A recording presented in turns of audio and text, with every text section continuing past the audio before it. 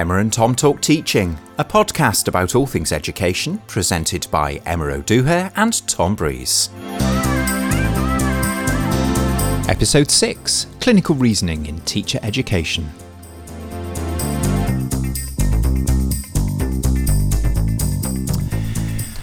Hello and a warm welcome back to the podcast, and if you hear anything different, it's because this is our first full episode in our swanky new studio. Oh, it's very swanky. If only we could convey to you the sheer level of swankiness. Yeah, I almost feel like I'm not worthy of these surroundings. I don't think we were expecting this when we recorded our first episode in a hotel room and our second one in your front room. No. It feels like we've somehow gotten ideas above our station here. I don't know whether we're worthy, but we'll have a go anyway. We'll have a go, and thank you to our friends in MSc Sport Broadcast who are sharing this facility with us and being very nice and very friendly and hospitable. So thanks to them. So it's just us today. We have no special guests, and when we don't have a special guest, we either are reduced to talking about our own ongoing doctoral research, or we drag an article out of the cupboard and really dive into it. And that's what we're going to do today, because we have an article which is particularly relevant to student teachers and those who look after them in various contexts. It's an article by Krivalt and Turnage from 2013, and it's called Conceptualising an Approach to Clinical Reasoning in the Education Profession. And this is one that you're finding interesting, isn't it? Because you are one of the people responsible for looking after our wonderful mentors. Absolutely. So I'm always on the lookout for strategies, approaches, teacher education approaches that can be given to our school-based teacher educators, but also teacher educators throughout the programme, because as we know, and listeners who've listened to our podcast in the past will know, we've got a clinical practice model of initial teacher education which puts the university provision and school provision on sort of equal standing in developing student teachers. So we're all teacher educators. So clinical reasoning, now that I've just mentioned the term clinical practice, is a conceptual sort of idea, but also an approach, a practical approach that aims to develop the student teachers' sort of problem solving and critical thinking skills about their teaching practice. It helps them to develop their practice in a much more sort of inquiry based way, but also crucially it's a reciprocal approach in that it shouldn't only develop the student teachers' understanding, knowledge, deepen their sort of understanding of their teaching practice. It might also, and it also has the potential to develop the teacher educators' understanding of their practice too. It's a reciprocal approach. So why do we need it in the first place? This is something that I talked to our mentors this year about during professional learning when I introduced this term clinical reasoning to them. Why do we need to improve it? Why do we need to introduce it in the first place? Well, first of all, and this is something that Krivalt and Turnage mention in the article, we know that teaching is a really complicated and complex act. I'm going to put in air quotation marks. And we know that experienced teachers, and we've talked about this in previous episode on the podcast, their knowledge in use or tacit knowledge that they use, that they tap into in the moment, in the lesson that they're teaching, can be really difficult for student teachers to access because they're not giving them a moment by moment, play by play justification of why they're doing what they're doing in the classroom. We also know that expertise revealed in practice can be really quite difficult to articulate. We do a lead lecture to student teachers at the start of the programme. We talk about how complex teaching is. We talk about it being sort of simultaneity of it. You've got multiple things happening all at the same time. It's kind of rooted in history. Things have happened before that lesson that have a bearing on things that are happening in the moment in the lesson. So those sort of decisions that the expert, and again I'm going to put it in air quotation marks, expert teacher is making in the moment in the lesson can be quite difficult to articulate to the student teacher, and it's difficult for the student teacher themselves to tap into because largely those decisions are happening in the mind of the teacher. You know, it's invisible, it's tacit, and it's implicit. So if we're valuing an approach to teacher education, which is not just about the sort of craft of teaching, the sort of performative, visible act aspect of teaching, if it privileges what's going on in the mind of the teacher, their critical thinking, their problem solving, their reasoning, their inquiring mind, then we need approaches that encourage a novice to develop that way of thinking. And that's what clinical reasoning does really well. So we're going to get into the sort of the what is it and the how do we do it a bit later in the episode. And this is where we get into the kind of whole clinical bit. And I remember when we were designing our new programmes, everybody got a bit sort of harumphy about the idea of calling it clinical practice. We sort of didn't like it. And actually it mentions in the article, doesn't it, that it's not always a good fit, this idea that we're sort of going around diagnosing people and you know, giving them medicine to make them better. But I think what they're pointing out is it's this idea in medicine that you can read all the textbooks and you can read all the sort of, if they present like this, then they've got this. But then they have this idea that these less experienced medical types need to wander around a hospital with a more experienced one who will induct them into those kind of strange edge cases and those, but, you know, once upon a time I did this and then that. And you can only really do that by getting out of that textbook and going and seeing some real cases and considering them holistically, but it has to be built on that evidence first. Yeah, you're absolutely right. And you know, it's words like diagnosis and in some ways evidence. We're becoming a lot more comfortable, I think, in education with the term sort of evidence-based approaches or theory-informed practice. But you're right, that sort of idea that we're diagnosing the problem can be a bit uncomfortable. But if we think about it, those expert teachers are doing that day to day. But I think the thing that makes the sort of the parallels between what medical practitioners are trying to do and teachers are trying to do is that idea that you just mentioned there about you're dealing with a whole person, you're dealing with a complex scenario, a case where there could be multiple answers to the problem at hand, and it's only through that sort of explorative dialogue between a more advanced, a more experienced mentor and the novice that those different options, those different possibilities about how to solve the problem can come to the fore, and that the novice can be encouraged to consider the evidence, because that might not be abundantly clear to a novice who is maybe just trying to survive in the first instance in the classroom. So it sort of helps if they can have a light shone on what happened after the fact, and so that they can analyse it, pick it apart, and most crucially when it comes to clinical reasoning, start to challenge some assumptions that they perhaps might have made or they might make, which could guide their next steps. I quite like this idea that we're trying to walk in the right place along a continuum, you know, and at one end you've got a crazy maverick artist who's doing it all by instinct, you know, and you don't want that in your doctor or your teacher, I suppose. And at the other end, you've got this sort of really hidebound flow chart sort of on legs who's just going through the procedures and doing it the same way no matter what's in front of them. And of course, there's never a right place along that continuum. You have to place yourself in the right position for that moment. And you're right, if you're new to it, if you're a novice medic or a novice teacher, doing that while stuff is going on in real time and there's distractions going on is really tricky. Yeah, it is. And I think the goal with this, and they say this in the article, is to develop this process of clinical reasoning so that it becomes internalised and part of the teacher's professional practice going forward. And I'm minded of Dr. Elizabeth McGregor and something that she said at the start of this season's podcast. She talks about and she advises student teachers to slow down. And I think what clinical reasoning does, and hopefully when we get into the nitty-gritty of it, we'll see this, it encourages teachers to slow down their thinking, to really consider what happened, why it happened, different ways of looking at what happened, considering what they need to do next to better understand what happened, and then to consider what their next steps are based on the integration of all and synthesis of all of that evidence.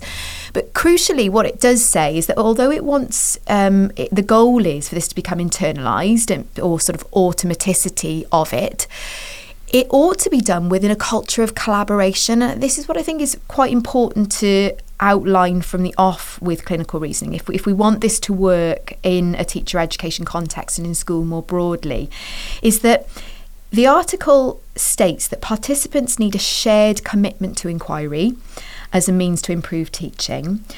They need to be sort of in a culture of collaboration, and there needs to be this sort of inquiring stance that they're comfortable with. That can be quite uncomfortable and arguably maybe a little bit disruptive to historical relationship power balances between mentor and student teacher, where perhaps in the past it's been much more of a sort of apprentice model where you watch me do this, now you copy me, I am the fountain of knowledge, I will give you that knowledge and you will become made in my image. This positions mentor and student teacher as kind of co-inquirers, and so you might sort of question, is there a right time for this to happen? Is a student teacher going to be able to cope with this kind of approach early on? So, and if not, is there going to be sort of a process of modelling it and sort of building up the student's skills to be able to do it well? So this is why I quite like it as a teacher education approach, because it's going to take some expertise on the part of the teacher educator to consider how to use it effectively with the student teacher, depending on where they are in their journey. Yeah, I was really taken with the bit where they started mentioning John Hattie as someone a lot of teachers will know about because he's talked a lot about pupils learning. And I guess when we make that journey from being just someone who's teaching pupils to someone who's teaching student teachers, we can get on board with that whole Hattie thing of the pupils, if they articulate what they're doing, if they articulate their learning, it will deepen their cognition and all that kind of thing. To apply that then to the process of your new member of the teaching profession learning is quite a small jump. But I've been doing a fair bit of reading for a piece of work I'm doing about mentoring, and it does say that actually you do have to consciously put the conditions in place to level that sort of status imbalance between the mentor and the student teacher. And sometimes that won't happen by itself, and you have to have strategies to make that happen. And there are various ones of that. I was also taken with something Furlong wrote, the mighty John Furlong, who's very much involved with teacher education, about that journey. You know, that you start off as a model, you start off kind of showing what good practice is, and by the end you should aim to be a co-inquirer. But that is not necessarily something that's going to happen by itself. No, it's not. And that's why I think the conditions need to be right, and they do take great pains to clarify this in the article. There are 4 elements to clinical reasoning that they outline, but the first one is probably most resonant with what we've just discussed, which is that this dialogue between mentor and student teacher needs to be respectful and reciprocal. It's characterised by listening. They talk about active listening in the article. It's open dialogue. And I suppose you can infer from that the mentor and student teacher aren't coming into it with, I don't know, they will come into it with preconceived ideas, but they haven't necessarily got an agenda. They're open to be sort of surprised by what they're learning, open to new ideas coming from one another. And crucially for teacher educators, mentors in particular, skillful prompting. And I think this is where Krivalt and Turnage sort of played a blinder, really, and they really sort of, I see myself, and Tom, I'm sure you see yourself in them, that with this article, they wanted to give mentors the tools to be able to encourage clinical reasoning. So they put together some conversation prompts that we'll give you a flavour of in a bit. But that skillful prompting is definitely something that we've discovered through our own research, that the quality of the dialogue between mentor and student teacher, and most importantly, the sorts of questions and the way you ask questions of the student teacher, is probably going to have a big bearing on the quality of their thinking about what happened or about their practice. So yeah, I would agree with you, Tom. I think it's really important that learning is made visible, but it's done in such a way that attempts to reconfigure the relationship between the mentor and the student teacher. Yeah, I've read about all sorts of clever tricks to make that happen. It's been quite interesting, some of the reading I've done, having video recordings of lessons that have been taught so that there's no argument over what actually happened. People's recollections are the same. I've seen suggestions that the student teacher should be the one who decides what gets discussed so they get control of the agenda, and that raises them up a little bit. I've seen suggestions that a third party, a university person, comes in as a sort of neutral party to level the playing field a little bit. But what's been really interesting in the things that I've read is that it doesn't really matter what clever tricks and tools you use. It's just very, very important that people are face-to-face having a genuine dialogue. I've certainly seen attempts made to do this stuff via kind of asynchronous text methods, writing diaries, all this kind of thing. And all of them conclude that these tools and tricks are lovely, but really you do need an excellent mentor who's got the tools and the right questions and the ability to set up a real dialogue, which is nice for the mentors, really, because it really sets up their real importance in this process. Yeah, it really does. And I guess the thing that we haven't mentioned that's fundamental to all of this is that they get to know the needs of the student teacher in front of them so that they can use the tools in the right way and differentiate, as it were. So we probably need to be a bit clearer now about what clinical reasoning is. And I've got a quote here from the article. So Krefeld and Turnage say that clinical reasoning is the analytical and intuitive cognitive processes that professionals use to arrive at a best judged ethical response in a specific practice-based context. And I really like that it privileges both types of knowledge. There's intuition, which is as important as analysis, because sometimes, that gut feel that we get about what's going on in the classroom is important. Really important that we home in, and we will get into this in more detail, this idea of a best judged ethical response. A big part of clinical reasoning is challenging assumptions that not just the student teacher might hold, but in fact that the mentor might hold about learners, about learning, about teaching, in order to reach that best judged ethical response. And then most importantly, it's happening in a practice-based context. It happened live, it happened with all of those other things going on at the same time. So it really is a tool that's meant to be used, and it's going to be really powerful when out in the school context itself. So then they outline these 4 elements of clinical reasoning. The first one I've already mentioned, that respectful and reciprocal dialogue. The second is the iterative use of data and evidence. And this refers to the ways in which mentors and student teachers draw upon classroom data. And I'm using data with a small d here. Data can be qualitative. It can be, how did the pupils respond? Like what kind of visible behaviours could I see when I introduced this new concept? How quickly and easily and readily were they able to get on with the task after I'd explained it to them? But that might also be harder data, such as the evidence in books. What did they actually produce? What was the work? And obviously that might not just be in books. If you're in a more practical subject, it might be what did you observe in the lesson? So there's a number of sort of different data streams that teachers and student teachers draw upon in order to think about the data and the evidence. But they also identify that another stream of evidence or data is theory. So they use the classroom data and the theory to support evaluations and well-reasoned designs for next steps in teaching. So in layman's terms, they're going, right, what happened? How do I know? What would theory have to say about this? What am I going to do next based on what I've just sort of synthesised? And actually, as a new member of the profession, you sometimes don't know what the important data is, do you? I mean, there's also, before you even get down to anything else, there's the process of applying some criticality to that data. And there's that glorious quote about, do we assess what we value? Do we value what we assess?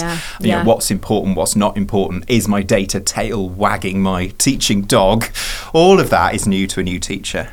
Yeah, you're right. And that's where the sort of expertise of the mentor or teacher educator comes in that they might be able to identify the sort of hinge moment in the lesson that needs deeper analysis and might then sort of skillfully prompt the student teacher to unpack that bit, because they know from their own expertise that that was the bit where either it caused things to go wrong or right or whatever. The third element of clinical reasoning is articulating reasoning, and this makes the student-teacher's learning visible. So going back to that point that Tom made about Hattie and visible learning, but it also makes mentors' tacit knowledge accessible. So that gives you a little hint here that this isn't just the mentor prompting the student-teacher to talk about what happened in their lesson.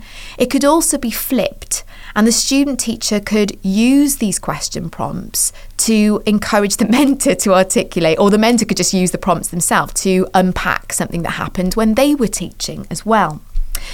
And then finally, the fourth element is probing personal assumptions and theories. And this comes back to this sort of well-informed ethical judgment that you might make. So this is central to supporting a more critical orientation towards improving teaching. And I really like this quote from the article. It interrupts unquestioning acceptance and imitation of existing beliefs and practices. And we talked about this a lot in a previous episode about beginning teachers learning. We all have existing beliefs and practices that we've maybe picked up over the years from our own experiences as learners, our experience of teaching. But we don't necessarily slow things down enough in the teaching profession to really question them and to understand where those beliefs come from and if they're really relevant and working well for the learners in front of us. So those are the four elements.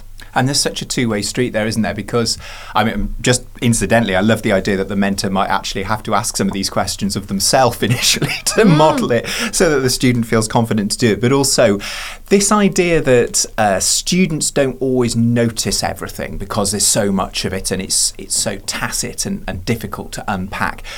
I've started to realise that there is also a noticing in the other direction, isn't there? And there are personal assumptions and theories sometimes about what the student teacher is thinking or where the student teacher is coming from. And sometimes these question prompts can work in a sort of backwards way to help the mentor unpack and understand some quite tacit things about their student teacher. Yeah, I'm really glad that you brought this up actually, because an example that I use in the professional learning with mentors this year was something that I'm sure I've been guilty of saying myself in the past, okay? So there's no shame here.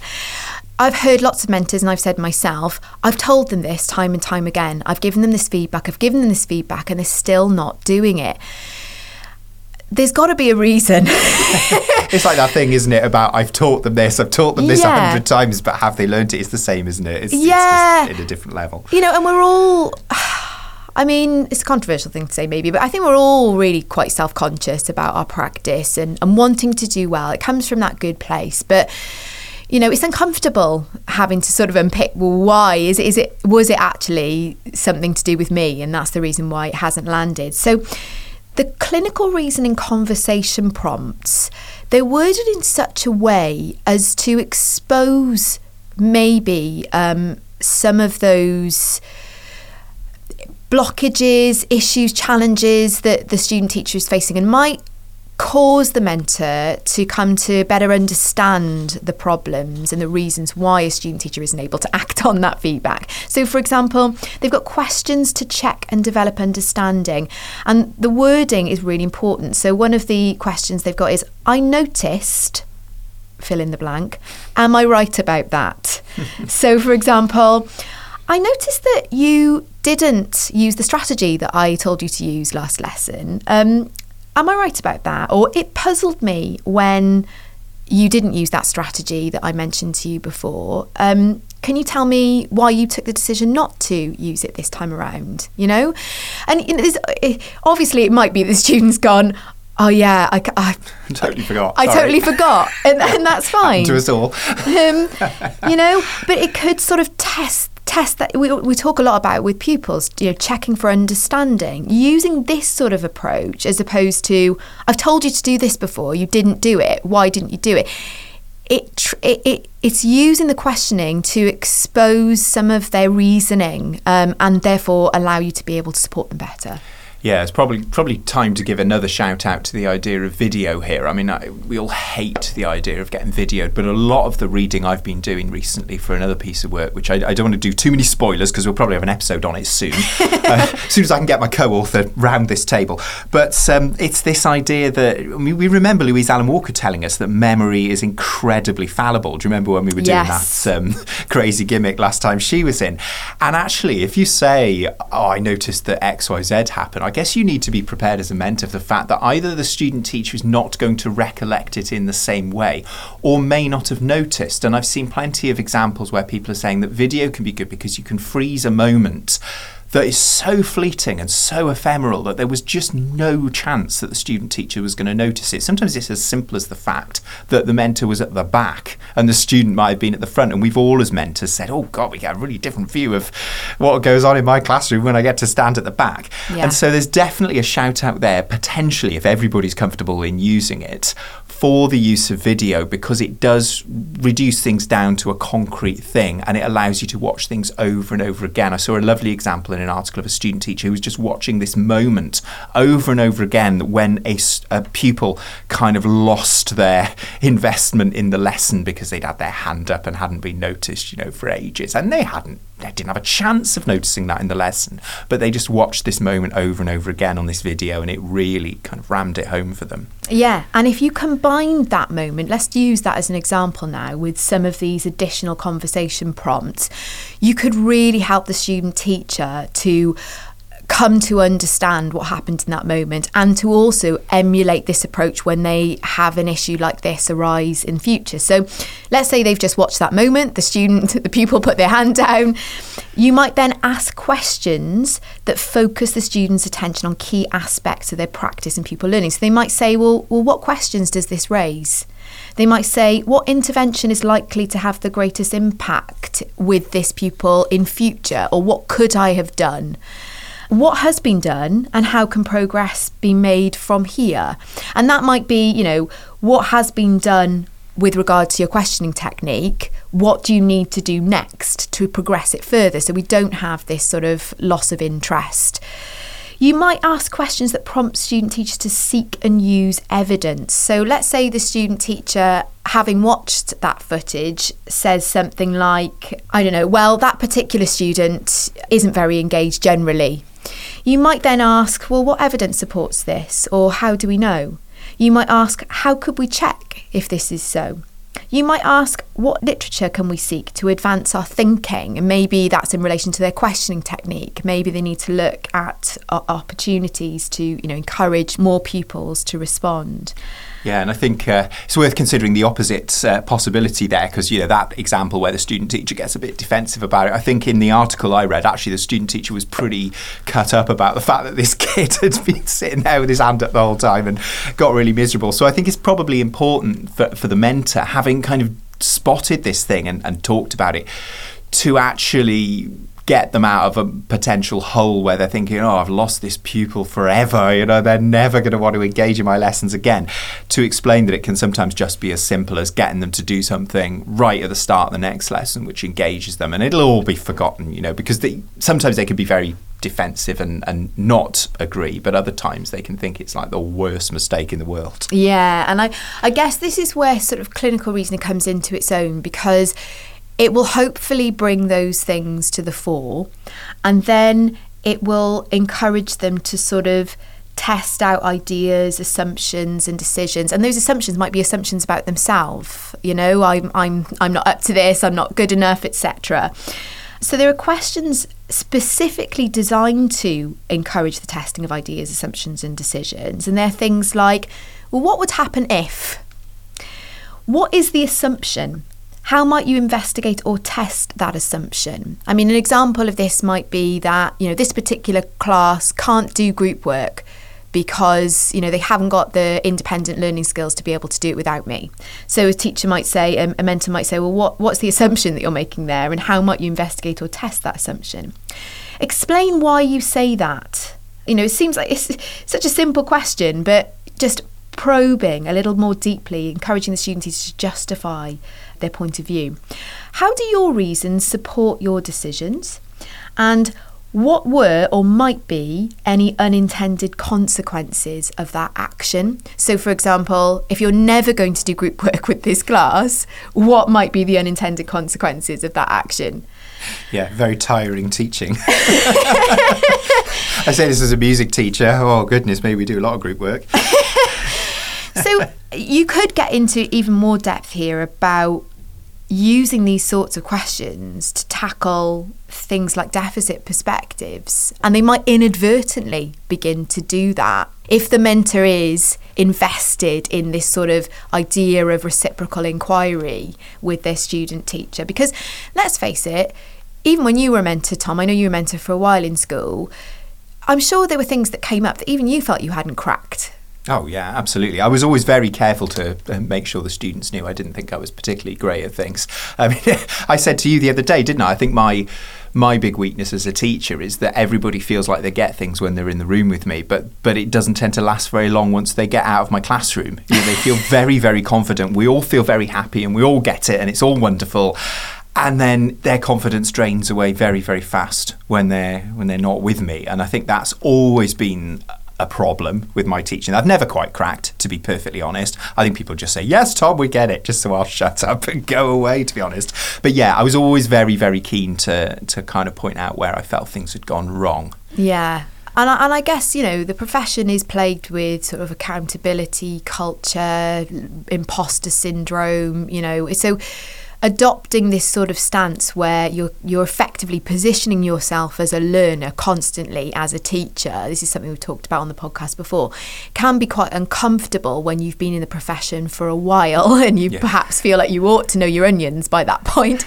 But I think it does help you to grow a lot more when you sort of adopt this inquiring stance and we use these sorts of approaches like clinical reasoning, because you know, you're dealing with human beings who are always going to throw up things that you hadn't anticipated or planned for. Yeah, and perhaps that Hattie point is the way into that for a mentor. You know, if they're, well, how do I do this? You know, do I just have to rip all my own lessons apart after every time I teach? But, well, there's that idea that Hattie says that learners, pupils, deepen their understanding of what they're doing if they articulate it. So it could just be as simple as saying, well, I'm going to articulate what I'm doing now and it's going to be good for me because it's going to deepen my own understanding of my own teaching practice. Yeah, I think it would be really, really helpful to both parties in that equation.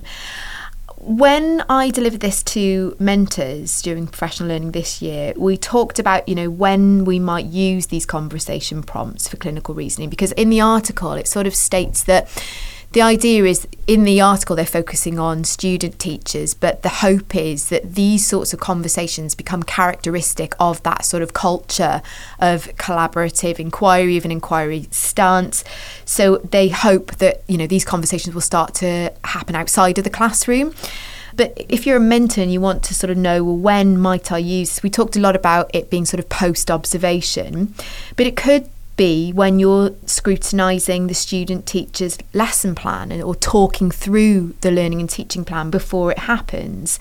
It could be when you're engaging in team planning with the student teacher. Something we do a lot on our programme here at Cardiff Met is we encourage students to team plan and teach with their mentor before they become independent in teaching. It could be after a formal or informal lesson observation, and as Tom mentioned, maybe get the video recorder out, and that might make it even more powerful. After the student teacher has observed their mentor's lesson, or maybe following some form of research and inquiry activity that the student teacher has done that the mentor hasn't been party to, they could really learn a lot from the student teacher, because the student teacher in our model of IT is living the programme in a way that is not always visible to the mentor. So it might be that they use these sorts of conversation prompts, such as, what are you going to do? How might you investigate what you've learned? What might this mean for this lesson with this class? Could be quite fruitful, not only for the student teacher but for the mentor too.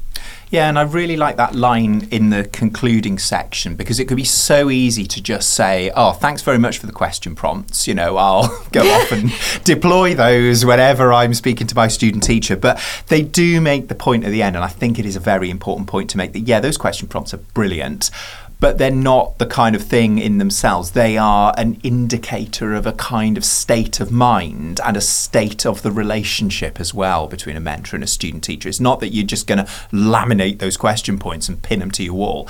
They are an indicator of how you should manage that relationship and go about that learning process. Yeah, I guess it's as with all of these things, they require careful thought, consideration. Dare I say it, harping back to a previous episode of mine on my research, it requires the teacher educator to go through a process of sort of pedagogical content knowledge production, where they go like, who is the student I've got in front of me? What is the strategy that I'm hoping to use? Who are the pupils that they're working with? What is the content that the student is trying to deliver? So what is going to be the best way for me to use this teacher education approach, such as clinical reasoning, that's going to benefit the student best? And I think that's absolutely right, as with all of these things. Otherwise, we're kind of reverting back to that sort of craft-based, I'm going to use these questions prompt because I've been told to, and this is the strategy, you know? Yeah. So it requires some thinking. Yeah, and I think also it's probably worth saying that you're not always going to get super popularity by doing this kind of stuff. There's always going to be a temptation on the part of a very, very busy serving teacher to just tell them what to do next time because it's quicker.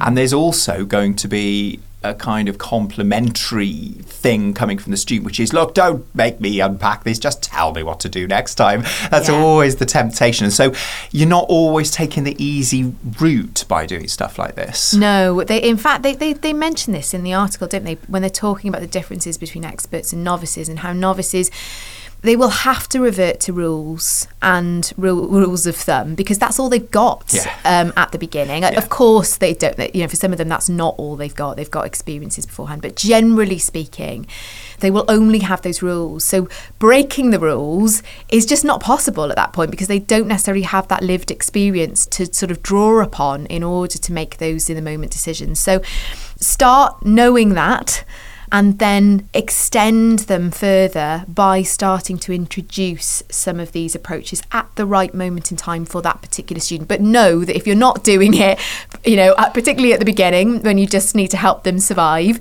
that's okay too. Lovely. So that article appears to be very freely available online, open access. We always love a bit of open access. So just to reiterate what it is, it's Krivalt J and Turnage D. It was published in 2013. The title is Conceptualising an Approach to Clinical Reasoning in the Education Profession. It was published in the Australian Journal of Teacher Education. And a quick look on your favourite web search engine will turn up multiple copies open access. And I think we're shamelessly putting that forward as your something interesting for this episode. Yes. Go away and read it. And then for something to try.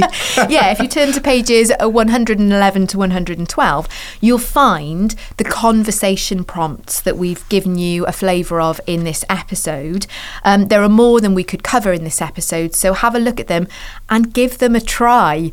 And maybe if you don't want to try them in the first instance with a student teacher, or in fact you're a listener who doesn't work with student teachers, maybe try doing it with a colleague or alone if you feel more comfortable, based on something that happened in a lesson that you taught recently. Yeah, and that co-planning and co-teaching and co-evaluating thing works no matter where you are in the teaching profession, really, doesn't it? Absolutely, really important. We've been doing a lot of research on communities of practice, but no spoilers on that. No, we need to fill those episode slots. Absolutely. Well, thank you very much for listening to this episode. We hope you found it useful. We will be back with you in 2 weeks' time.